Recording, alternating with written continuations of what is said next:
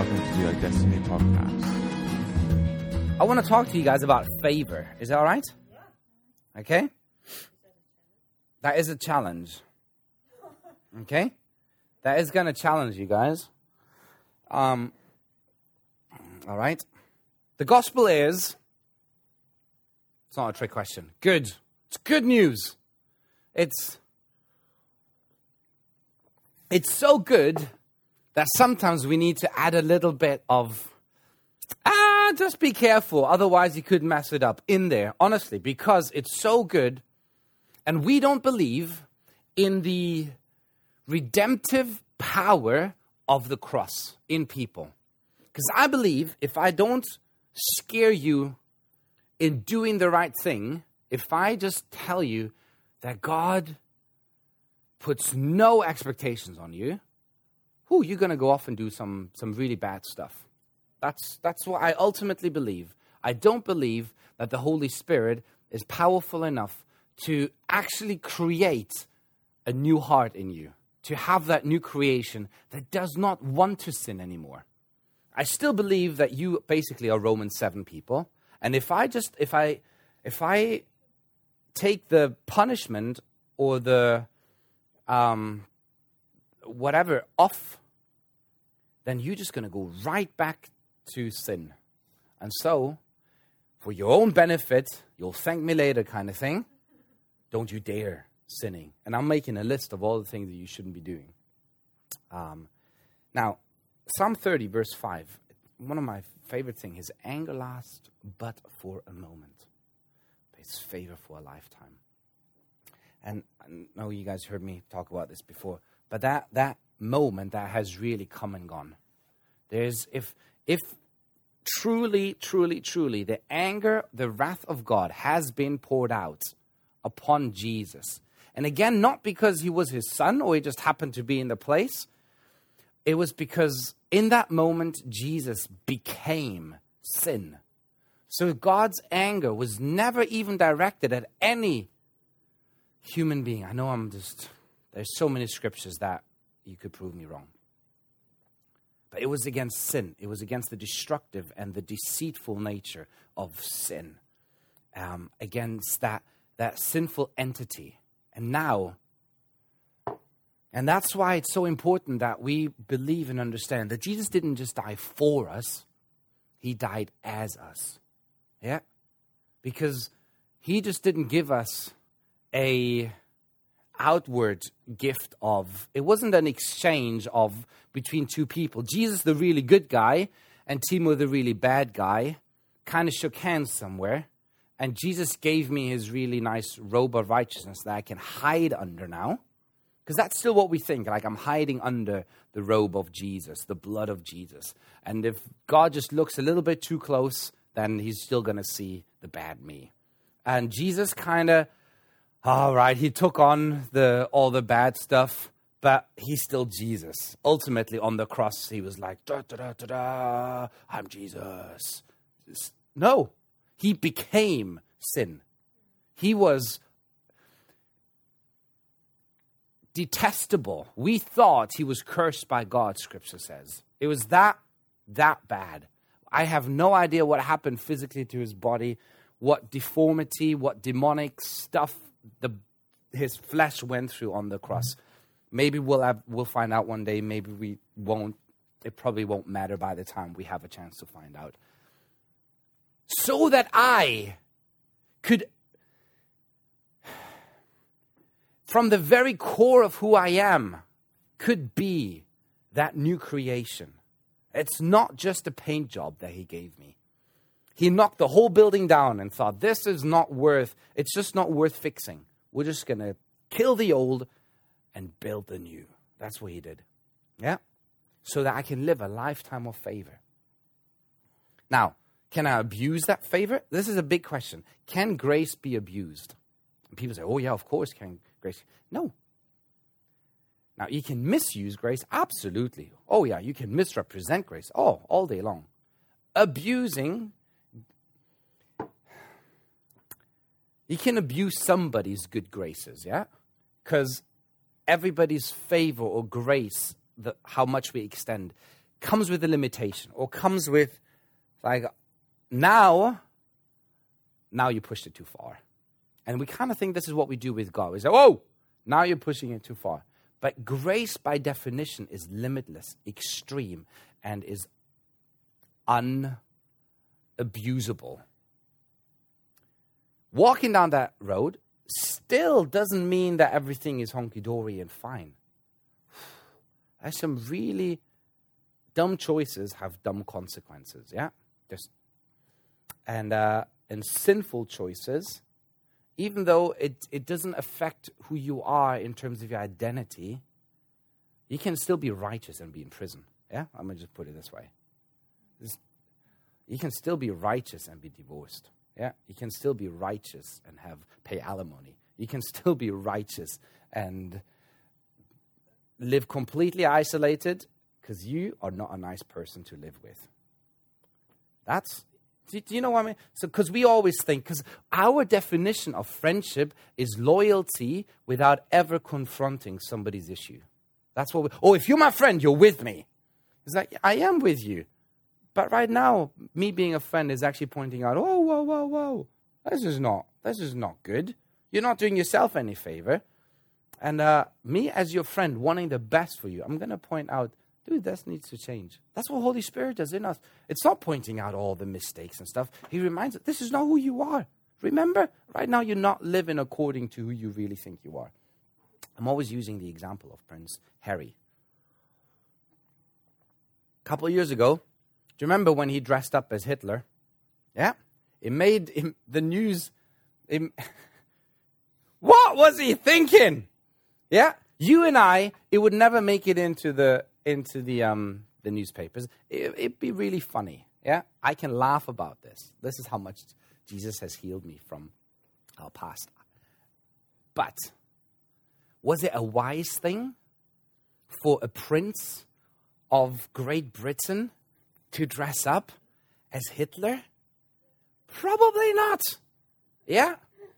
Did they have some consequence? I'm sure his grandma said him that. I was like, now, Harry, listen. You're a moped. Like the guy that you're dressing up, I was there. Yeah? So she probably, I'm pretty sure, and you don't want to be told off by the Queen. Like, oh. She knows who she is. Yeah? He forgot who he was for a second. Did that ever take away from his identity as prince? Never. Do you understand what I'm trying to say? Because we so often look at somebody who's like, whoa, they have fallen from grace. They are not a Christian anymore. And they can choose to walk away from Jesus. It's still their choice. But just because somebody forgets who they are and therefore chooses very, very poorly at best. Yeah? And some very destructive choices and consequences come out of forgetting who we are. But that doesn't mean that we've lost who we are. Yeah? That is, because that wasn't ours to fight for or to find. We didn't find Jesus. We didn't find our righteousness. It's not up to us to hold on to Jesus or to hold on to our righteousness. We are firmly secure in his hand. Amen? Now, I need to make this point because I'm going to make another point as well. Romans 2 verse 4. Do you think lightly of the riches of his kindness and tolerance and patience?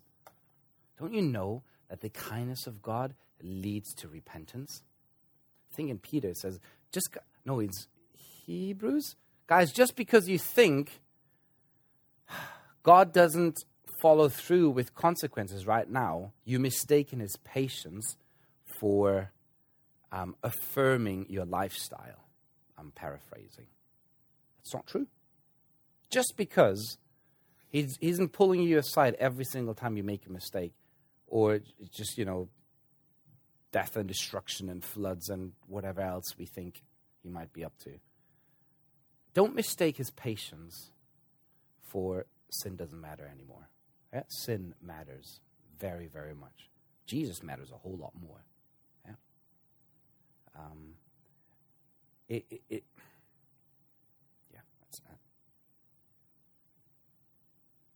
the law came, it says in Romans 5, so that sin or the transgression, the overstepping the boundaries would increase. So that we would actually realize how often we overstep. We just didn't know how often we messed up because there was no measurement. Yeah?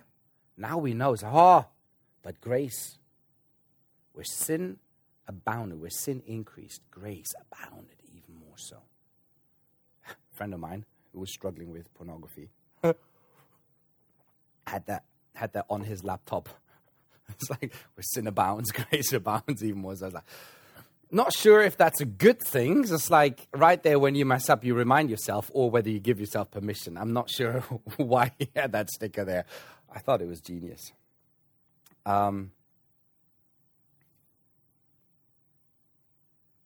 It's always been about his goodness, how he provides a way for us to be in his presence. Yeah, that was the whole thing of the Tower of Babel. Everything that the law was trying to expose in us, that futile attempt to come close to God, just doesn't work. So God just came close to us. That is who Jesus is, Emmanuel, God with us.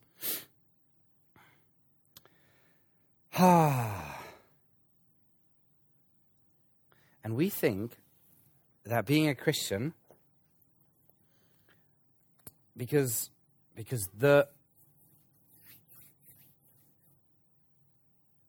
Jesus says that the path that leads into the kingdom is really narrow.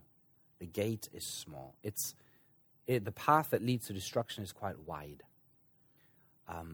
He is the door. It's not narrow because Jesus makes it really hard for you. It's small because it's only Jesus. It's not Jesus and anything else. It's just Jesus. There's only one way, and his name is Jesus. Now, Isaiah then comes and prophesies over the highway of the Lord. It says it's so wide that even fools won't be able to fall off. What does that mean? That means once you're in the kingdom, it's not a tight rope anymore. It's not a balancing act where it's like, don't mess up, because if I mess up, I've lost it all again. Please don't go and sin. That's dumb. Honestly, don't do it. Don't. This is going to be throughout all of this, what I'm going to say, my main message is don't sin. Honestly, you won't do yourself a favor. But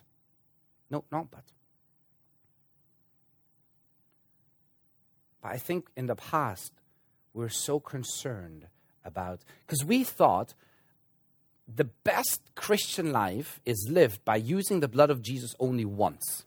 And that is getting into the kingdom. That's when I need the blood of Jesus. And then it's up to me to use as little as possible of the blood of Jesus. Yeah? That's what we did.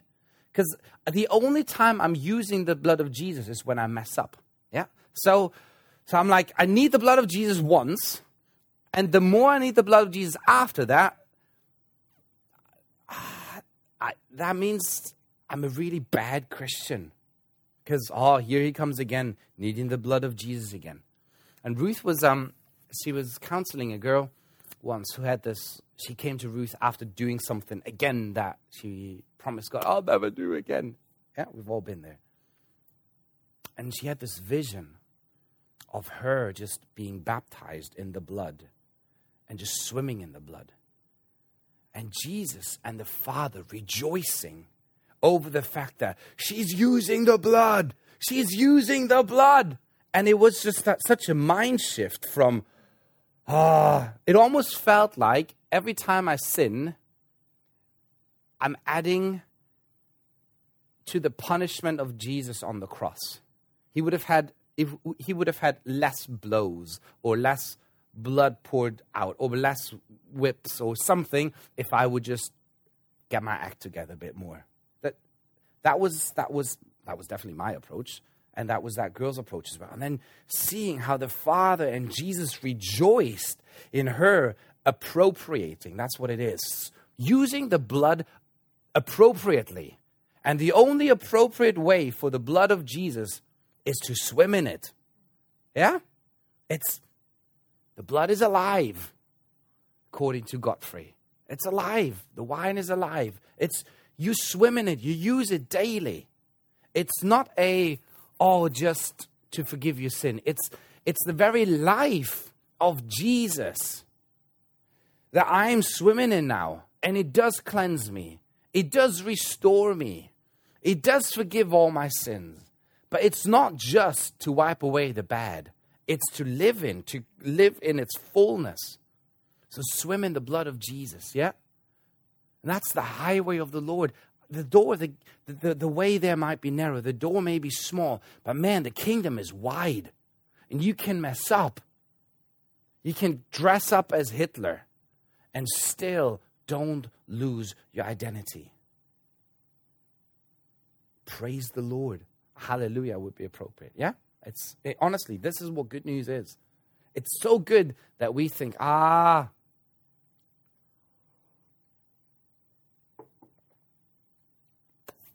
Now, Genesis 26 is an amazing story. I'll just read it from verse 1 to 15. Now, there was a famine in the land besides the previous famine, okay?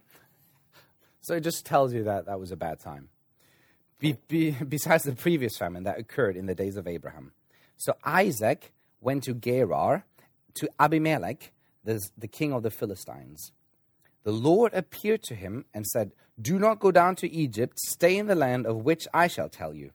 Sojourn, hang around, wander in this land, and I will be with you and bless you. For you and your descendants I will give these lands. And I will establish the oath which I swore to your father Abraham. I will multiply your descendants as the stars of heaven, and I will give your descendants all the lands, and by your descendants all the nations of the earth shall be blessed. Because Abraham obeyed me, kept my charge, my commands, my statutes, and my laws." Right? What does God promise right now? He promised him he's going to have kids. Yeah? That's what he's promising him. He doesn't have any so far, but he promises that. So Isaac lived in Gerar. When the men of the place asked about his wife, he said, "She's my sister." For he was afraid to say "my wife," thinking the men of this place might kill me on account of Rebekah, for she's a babe. She's beautiful. It came about when he had been there a long time that Abimelech, king of the Philistines, looked out through the window and saw, and behold, Isaac was smooching. Yeah, he was caressing his wife Rebekah. Then Abimelech called Isaac and said, "Behold, she is certainly your wife." You can have so much fun. You could just have this as a hillbilly story. It's like, "What you doing? Is that your sister?" "No." Anyway, so Abimelech called Isaac and said, "Behold, she's your wife. How then did you say she is my sister?" And Isaac said to him, "Because I said I might die on account of her." And Abimelech said, "What is this that you have done to us? One of the people might easily have lain with your wife, and you would have brought guilt upon us." So Abimelech charged all the people, saying, "He who touches this man or his wife shall surely be put to death." Okay, what is happening? Let's be really crass. Isaac is willing to pimp out his wife to save his own life. That's what's happening. Where did he get that idea from? His dad. Yeah. Because now, we are never told who told whom what. Yeah. I just have a sneaky suspicion it wasn't Abraham sitting down his son. It's probably his mother. Like, "Son, let me tell you what your dad did, around the campfire. Oh, Mr. Till death do us part." Yeah? Because honestly, hell hath no fury like a woman scorned. And I don't even blame her. Because how many times did Abraham do that? And she still stuck with him. Seriously, Ruth would... I'm not sure what Ruth would do to me if I would turn around. Because let's forget Abraham. What did Isaac do right there? he broke covenant with his wife. Now, Isaac didn't go and commit adultery, but Isaac was quite happy for that covenant, that union, that holy, it's a sacrament. That thing that speaks of who the reason why it's a sacrament is because it's not just a symbolic thing. It is one of those things that Jesus displays his beautiful relationship between him and us here on earth, visibly for everybody. And Isaac was willing to break that to save his own life. After God told him, don't worry. Before he goes into the land, he says, dude, don't worry. Your descendants, meaning you'll have kids. You won't get kids. You can't have kids when, if you're dead. You'll have kids. Your wife will be yours. All of that. God didn't say, and by the way, this is what's going to happen and all of that. And I think this is with prophecies. So often, he promises us something that implies a certain thing. I had a friend of mine, who got prophesied over as a couple, as a married couple, and their marriage wasn't great at that point, and shortly after the marriage broke apart, and he came to me and says, "That wasn't an accurate prophecy, now was it? Destiny for them and all of that." And I turned around and said to him, "You're completely missing the point of that prophetic word. It was God speaking hope into your situation." Says he knows exactly who you guys are, where you're at. Says, and I still have a future for the both of you together. Rather than, that was probably a wrong prophecy. It's like, and so here God says, I'm going to bless everybody on the planet through your descendants. Meaning, don't worry. All this is taken care of. Your wife, your kids, this is going to happen. Don't worry. Yeah? What? I would consider this sin. Not just bad judgment and all of this. This is just, because this hasn't gone on for a little bit. It says, and when he's been there a long time, I have no idea whether it's a month or a year or even longer. But he's just been lying constantly. And all of that. That was verse 11. Now verse 12. Okay, now remember, there was a famine after the previous famine, okay? So it was dry and then it got really, really dry. Okay, so everything is bad. Now Isaac sowed in that land and reaped in the same year 100-fold. And the Lord blessed him. And the man became rich and continued to grow richer until he became very wealthy.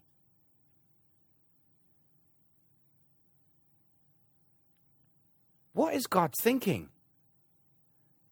If that was my son, I'd be like, whoa, let's lay the foundation again. None of that blessing stuff right now. Let me tell you about commitment, son.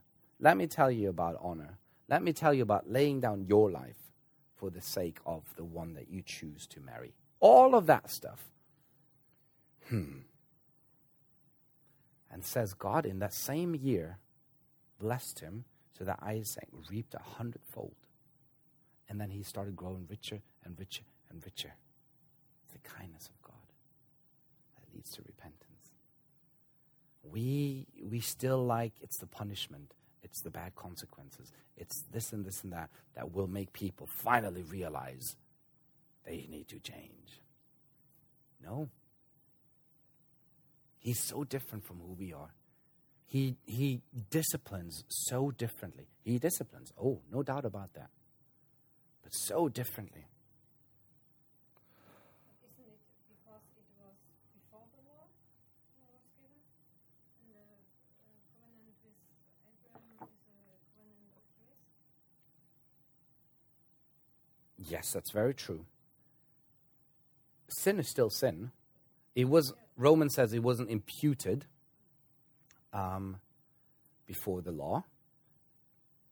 But I would say the flood. Yeah, the flood happened before the law. That there's always consequences. Cain and Abel happened before the law, and the consequences of Cain. Sin was always there, and sin always had. I would even say sin wasn't imputed. It means that nobody realized how bad things really were until the law was there. But things were always bad, just didn't see it. So it's almost like you have cancer, you just don't know until your first scan. Like, oh, there it is. Now I just know it's there, but it was there yesterday. That's how I see it. The consequences in your body were already there. Yeah, and so in that thing,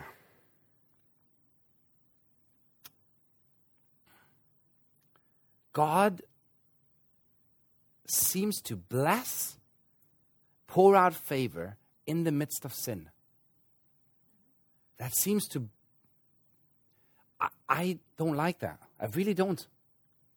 Because that sends the wrong message. Oh, you can take that and say, oh, see, the Lord's blessing me. There's nothing wrong with it. Timo, what are you on about? Stop doing this, stop doing that. Oh, you're such a whatever. God's still blessing me. Yes, he does. But he blesses you to realize he is the ultimate source of life, goodness. Turn around, repent, look to me for once. It gets worse. Hebrews 11, the chapter about great heroes of faith. It talks about Rahab, the prostitute in Jericho. And she says, by faith, Rahab the harlot did not perish along with those who were disobedient after she had welcomed the spies in peace. Yeah? Oh, is that we read that because we don't read anything else from her after they enter Jericho. Now, again, I don't want to read more into it than there is. I'm just saying nothing else is. We are not told whether she stopped being a prostitute or whether she continued being a prostitute. Yeah? We just know that by faith she was saved. Can you imagine? Because we want the world to get saved. But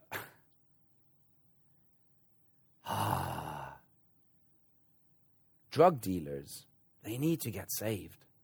Prostitutes need to get saved. But just because they're saved doesn't mean that everything changes instantly in their lives. How happy would you be as a church to take up an offering from the money that was made the night before? Selling your body, selling drugs. I'd be like, oh, please keep it. Like I would treat it almost like it's dirty, it's blood money. And God's like, let me pour favor on them. Let me sort out stuff. He's so different. He's so kind. And anyway. 3 John 2 says, Beloved, I pray that you may prosper just as your soul prospers. And it's this thing of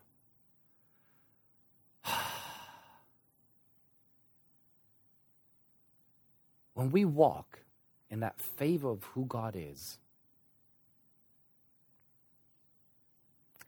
when we get to a place where we can embrace people for who they are in Jesus and where they're at in life, and walking in that with a Holy Spirit sensitivity as to when do I say something and when do I not? I really do not subscribe to either extreme. I don't subscribe at all to telling people, God loves you the way you are, And as soon as they get saved, and now I'm going to give you a whole list of things that you're not supposed to do anymore. Oh, sorry, did we forget to tell you? You know, I'm not subscribing to the other extreme. It's like, oh, well, it could never, ever approach anybody on anything because it's just the Holy Spirit. So, no. It's my responsibility as your brother that loves you. It's like, stop beating your wife. That's, just like, there's some extreme things that, if I was having a problem with cheating on Ruth, yeah, and I would confess and I'm so sorry. Everybody's like, all right, your sins are forgiven. Go and sin no more, for the sake of your marriage. The fact that Ruth is still with you, by the way, it's just hypothetically here. I just realized that I could dig myself a big hole. Go and sin no more, yeah? And then nobody would be like, oh, it's not that bad. You've been cheating about 3 times a week. Maybe start reducing it to maybe just once a week, yeah? Hey, Ruth, celebrate. He's home 6 nights of the week. That one night, that's all right. He's on. Nobody would do that. Yeah? Yet, with other bits, we are so lenient. We're like, oh, it doesn't matter. A bit of, yeah, they still sleep with each other every now and then. He's still struggling with this every now. So, sensitivity to Holy Spirit. I guess that's my point, because sin is sin, and it needs to stop. Better yesterday than today. For your own sake, for the sake of your relationships, for your future, for your health. Everything. And yet, Holy Spirit may just pour out favor. And then I'm practicing lawlessness when I'm stepping in and saying, stop. And Holy Spirit's like, don't worry about this right now. Pour favor on, because they need to know, before any of this stopping thing can happen, they need to know how good I really am. Because they don't know. And in order for anything to fall off that isn't them, for them to be able to let go of anything that isn't good, they need to know how good I really am. Don't remember, I think it's in Jeremiah, where God says to Israel that they committed a twofold sin. They walked away from the living water, and they kind of started clinging and drinking from cisterns, from wells of dead water, muddy stuff. And this is exactly what people are doing. But until I know how good God is, at least I have this. This may be poison, but this is better than nothing. Yeah? And we in the church are just expecting people to know who God is instantly. We still don't know who He is. We still don't know how good He is. But it's an attitude in our hearts that is able to journey with people and genuinely and honestly, Sharon, she challenges me more than anybody else, because I would always jump in like, oh, but stop now, for goodness sake. And she's like, you're so loved. I'm like, yeah, I know they're loved, but they need to change now. It's like, they still don't know how much they're loved. Let them know how much they're loved, and that'll change. It's the kindness of God that leads to repentance. Yeah. Honestly, so every time I'm talking about this is, I need to know this. So, as I said before, I'm not subscribing to either extreme. I'm subscribing to Holy Spirit. How do we walk today? What is it? What is it that you've got for us? James 5. Again, whether you believe James should be in the Bible or not, it's there.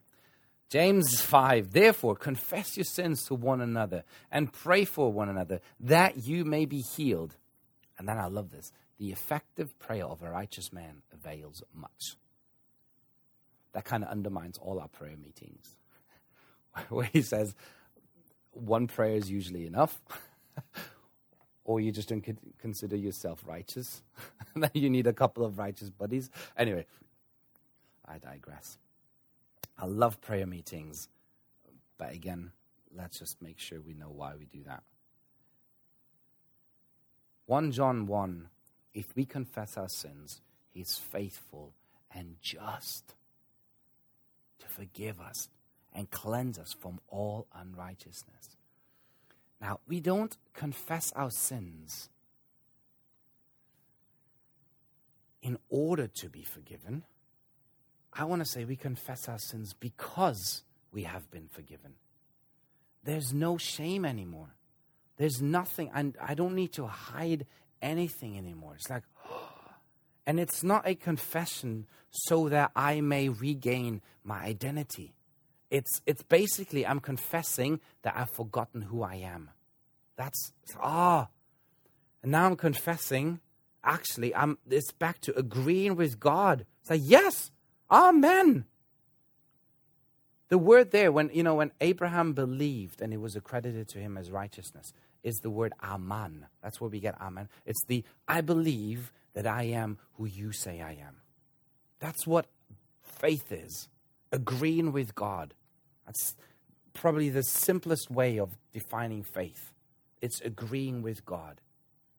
That what he says is actually already happened. I read this morning. Hey, Paula. Hey, Anne. Woohoo! Look at that.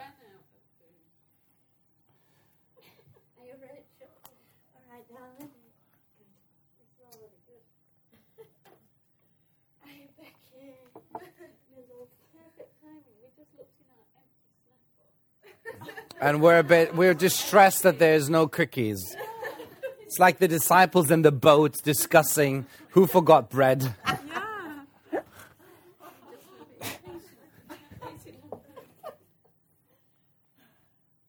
Where was I? Oh, confessing our sins. Yeah?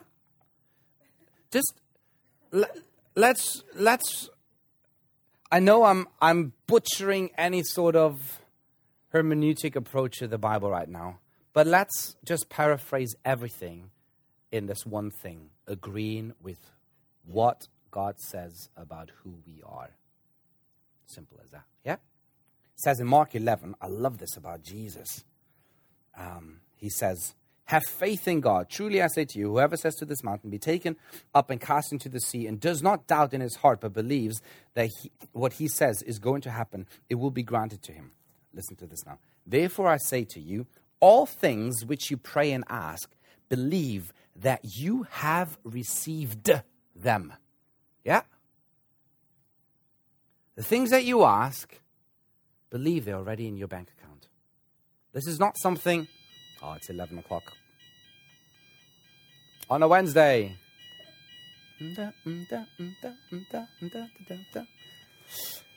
Does it make sense? Yeah? We don't ask in order to receive. We don't believe in it's.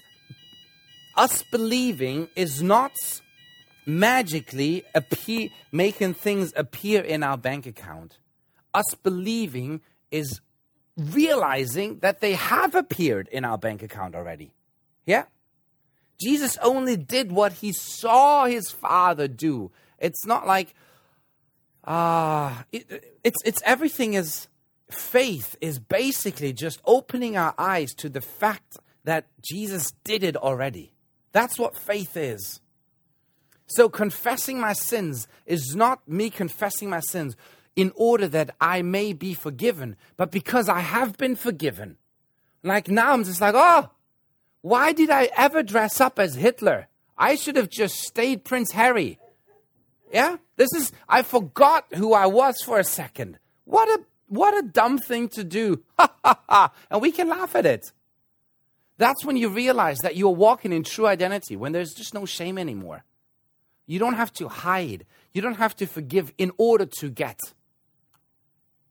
But you can walk in that favor that God is pouring all over you to the point where you are embarrassed about how good he is. And you're like, I better change how I do life. He's that good. That's what repentance is. It's the kindness of, can you imagine just crawling out from underneath this mountain of favor? It's like, that's what he pours and my cup runs over. I don't have enough ability to contain his blessing in my life. That's how good he is. And out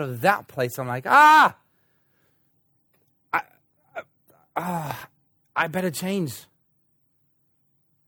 Guys, look, this is David. He sinned, and he sinned badly, if we can grade sin, which we can't. Yeah. He's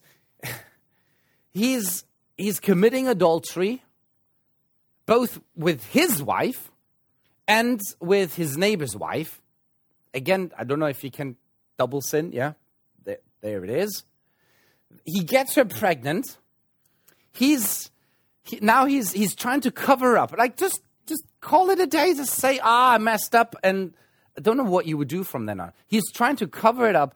Her husband, who is not even a Jew, is so loyal to the king and walks in such integrity that he's sleeping on his own doorstep. What a guy. Now King David's like, oh, damn you, righteous man. That's literally what he said. Let's kill him. Yeah. So they attack, and then all the troops retreat to kill this one guy. He plots murder. Yeah. And then it needs a prophet. It needs a prophet to point out to King David that, dude, are you kidding me? Like, how deceived do you have to be to not realize? But this is what sin does to you. When you try to cover up, it gets bad. It gets bad, and then it gets worse. And then because shame makes you do all sorts of weird things. And you're trying to cover up, and you're going to lie about it, and you're going to lie even more so. And then this thing happens where he's just forgiven and he's set free. Yeah? This is what Jesus did for us. Now, what does King David do? The most influential, most famous person in that time. He sings a song about it. Yeah? This is number 1 on the iTunes chart. It gets played in radio 1 every day. Ding, ding, ding, ding. I committed adultery and I killed somebody. I was bad, but this is Psalm 51. Yeah? I've done something. This is the prime minister. Yeah? Singing a song publicly, making it so that everybody else from now on can read about, this is what I did. This is how God dealt with me and with this whole situation. And this is the redemptive power of the cross, that Jesus would come from that mistake. That blows my mind. Why?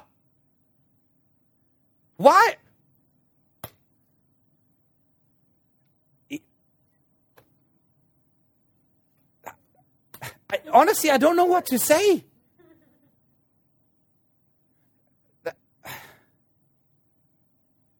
Wow. This is what the justice of the cross does. It's not a punishable justice. It's a redemptive and a reconciling justice. When Jesus brings his restoration into a situation, it takes the absolute worst,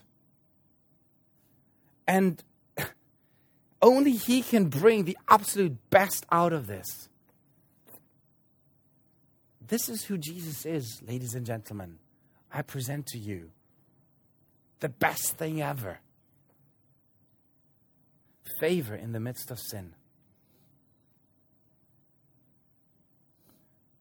And I love this, that Jesus never tries to brush sin under the carpet. He doesn't have to, because he dealt with it once and for all. He approached it headlong, says, I am willing to pay the price for all of this. I'm not trying to, downplay it. But this thing, as bad as it is, it will never have the power again to stand in between you and God. I love it. Absolutely love it. So, with all our mistakes, with all the people that don't know who Jesus is, know who they really are in him, pray for favor. Yeah? If God can bless Isaac, God can justify Rahab, if God can justify David after all this, and not just, because what we would do is like, oh, I don't think you can be the pastor of a church anymore. Yeah? Honestly, nobody would hire David today based on his resume. So, you would like to pastor Kingsway? All right, what did you do? Well, I killed lots of people, but one guy I killed really on purpose. After I slept with his wife. Oh, I wrote a song about this. Could I be your worship leader? It's like, no. Like, we wouldn't. And God thinks, flipping heck, this is a man after my own heart. Because it's not about, again, how great we are in doing all the right things. It's about, do I trust that my God is bigger than my mistakes? That's Jesus. Right? Okay. So, have I not caused any sort of, so you're saying it's okay to sin? No! Don't be an idiot. Really don't. Sin is sin. Whew. And the consequences, they're never fun. They're never good. And honestly, sometimes, I don't understand this. Sometimes God, in His kindness, He actually spares us the consequences of our sin. And sometimes God, in our kindness, He lets us walk through the consequences of our sin so that we may learn. It never takes away from our identity, from our righteousness, from us being 100% holy. Amen? All right. Put your heads back for a second. No, it's a really weird picture, but you're just under that waterfall of the blood of Jesus. You're applying the blood appropriately. You're appropriating the blood. You're swimming in it. We're being constantly cleansed. The words that you speak to us been made righteous by your blood, Jesus. And I'm really sorry for where we tried to be good for the sake of not using your blood. What a dumb thing to do.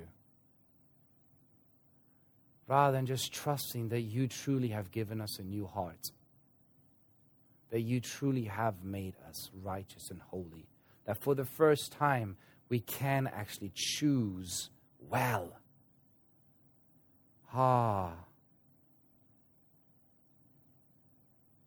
That and where we have just stood in judgment, where people were blessed, even though they continue to sin, I'm really sorry.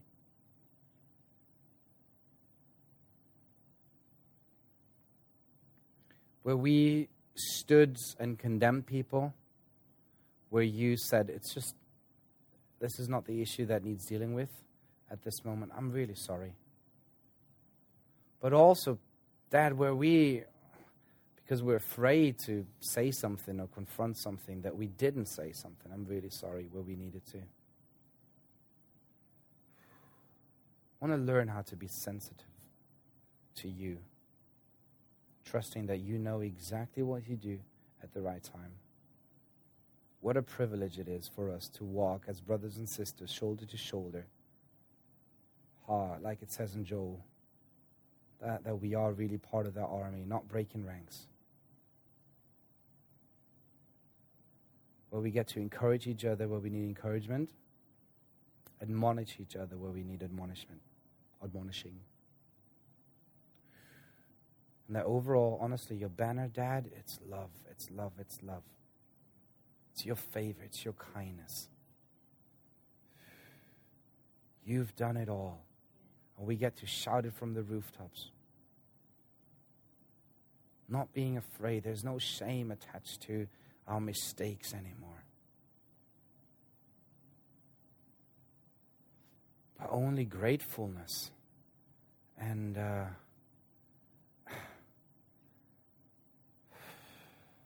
can just hold up my mistakes high because it glorifies you, Jesus, with what you've done and how you've forgiven me. You're so good. Thank you for listening to the iDestiny podcast. For further information, check out www.idestiny.org.uk.